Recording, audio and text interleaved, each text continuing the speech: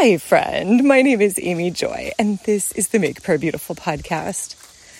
I once went to a retreat center with a beautiful 3-mile perimeter trail around the facility.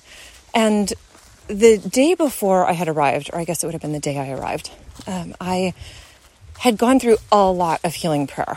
And if you've ever gone through healing prayer at a deep level, there is a sense sometimes almost like you're a little bit off kilter because the coping mechanisms that you used to have or the calluses that you used to have been taken away. And so it's sort of like, oh, you no longer have the crutch you used to have. How do you navigate without it? You no longer have the callus that was on your skin. It's just a little bit tender. So I got up that morning and I felt like Eustace in The Voyage of the Dawn Treader, where he's had all of his horrible dragonness deeply scraped away, and it's like all of his skin feels like that the tenderness under a scab if you've popped a scab off.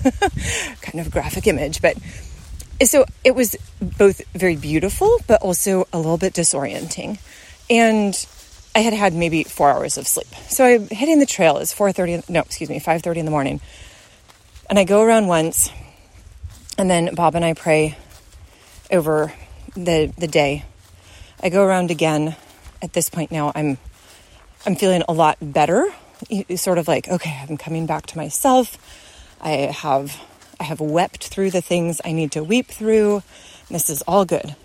And my hiking shoes were completely soaked. Like I could wring water out of them because the trail, even though it wasn't actively raining, it had rained a lot. And anytime you're walking through grass, it's just wet. Or I should say, anytime you're walking through grass after it rains, then you're going to get wet.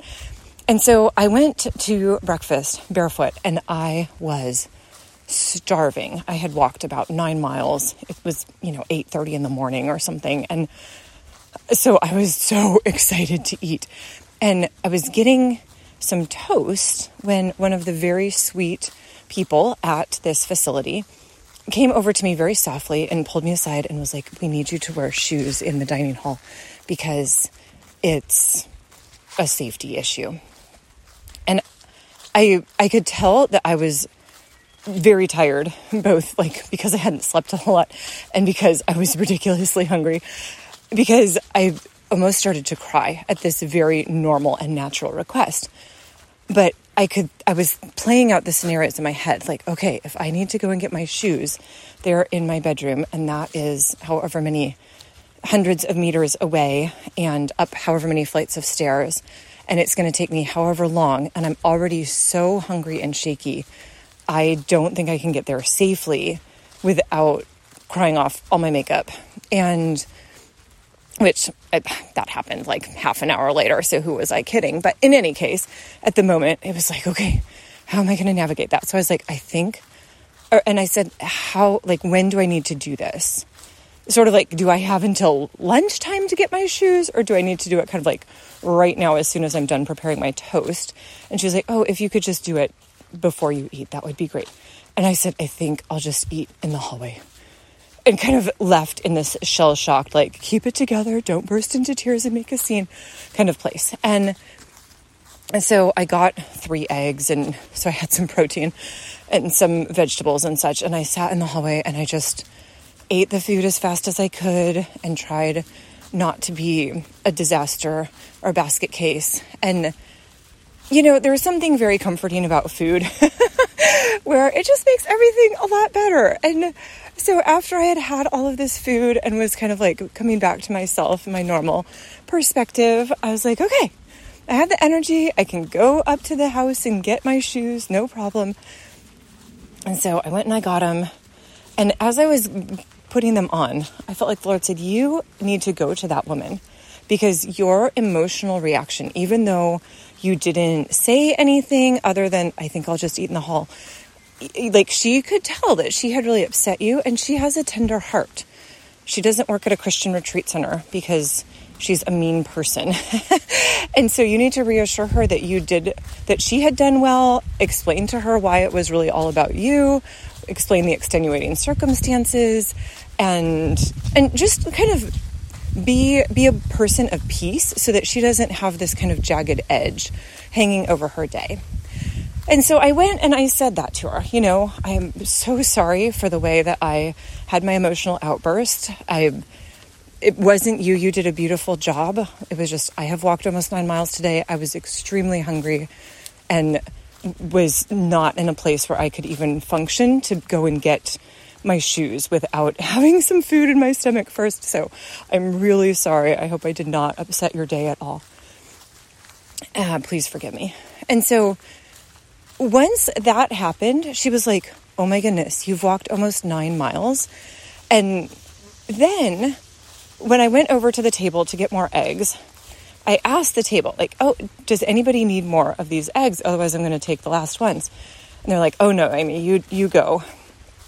And then, so I was eating my fourth and fifth egg, and she came over and she was like, I can have the chef make you more eggs if you need more eggs.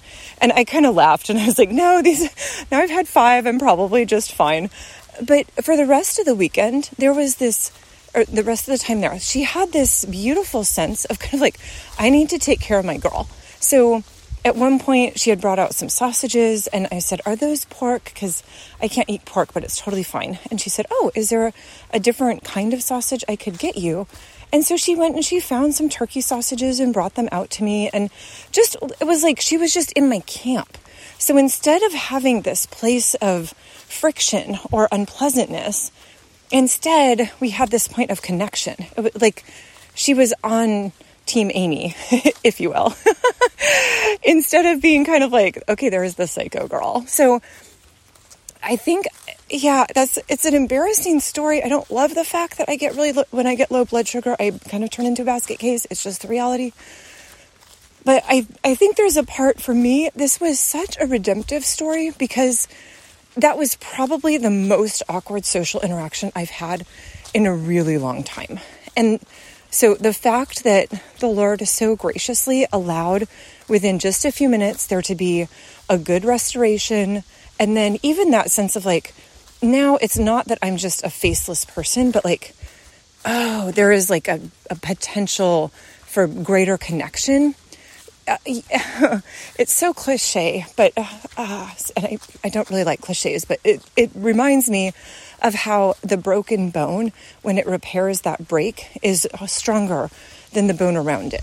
And so that really that's exactly what happened. I had a break in my relationship with this woman, and yet because of my ability to go to her in humility, that the bond between us was stronger than it would have been otherwise. And so, Jesus, I say thank you for the way that you offer restoration. Lord, thank you for the grace that you pour out on your people. Jesus, I'm so thankful for the ways that you put the hearts of your people together, the ways that you give your people peace.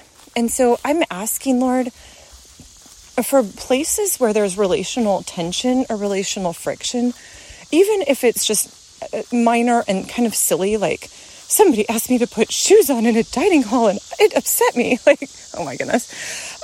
Lord, I pray for restoration, that in the way that it's embarrassing to tell this story, that there would be good fruit as a result. I thank you for it, Jesus. Amen.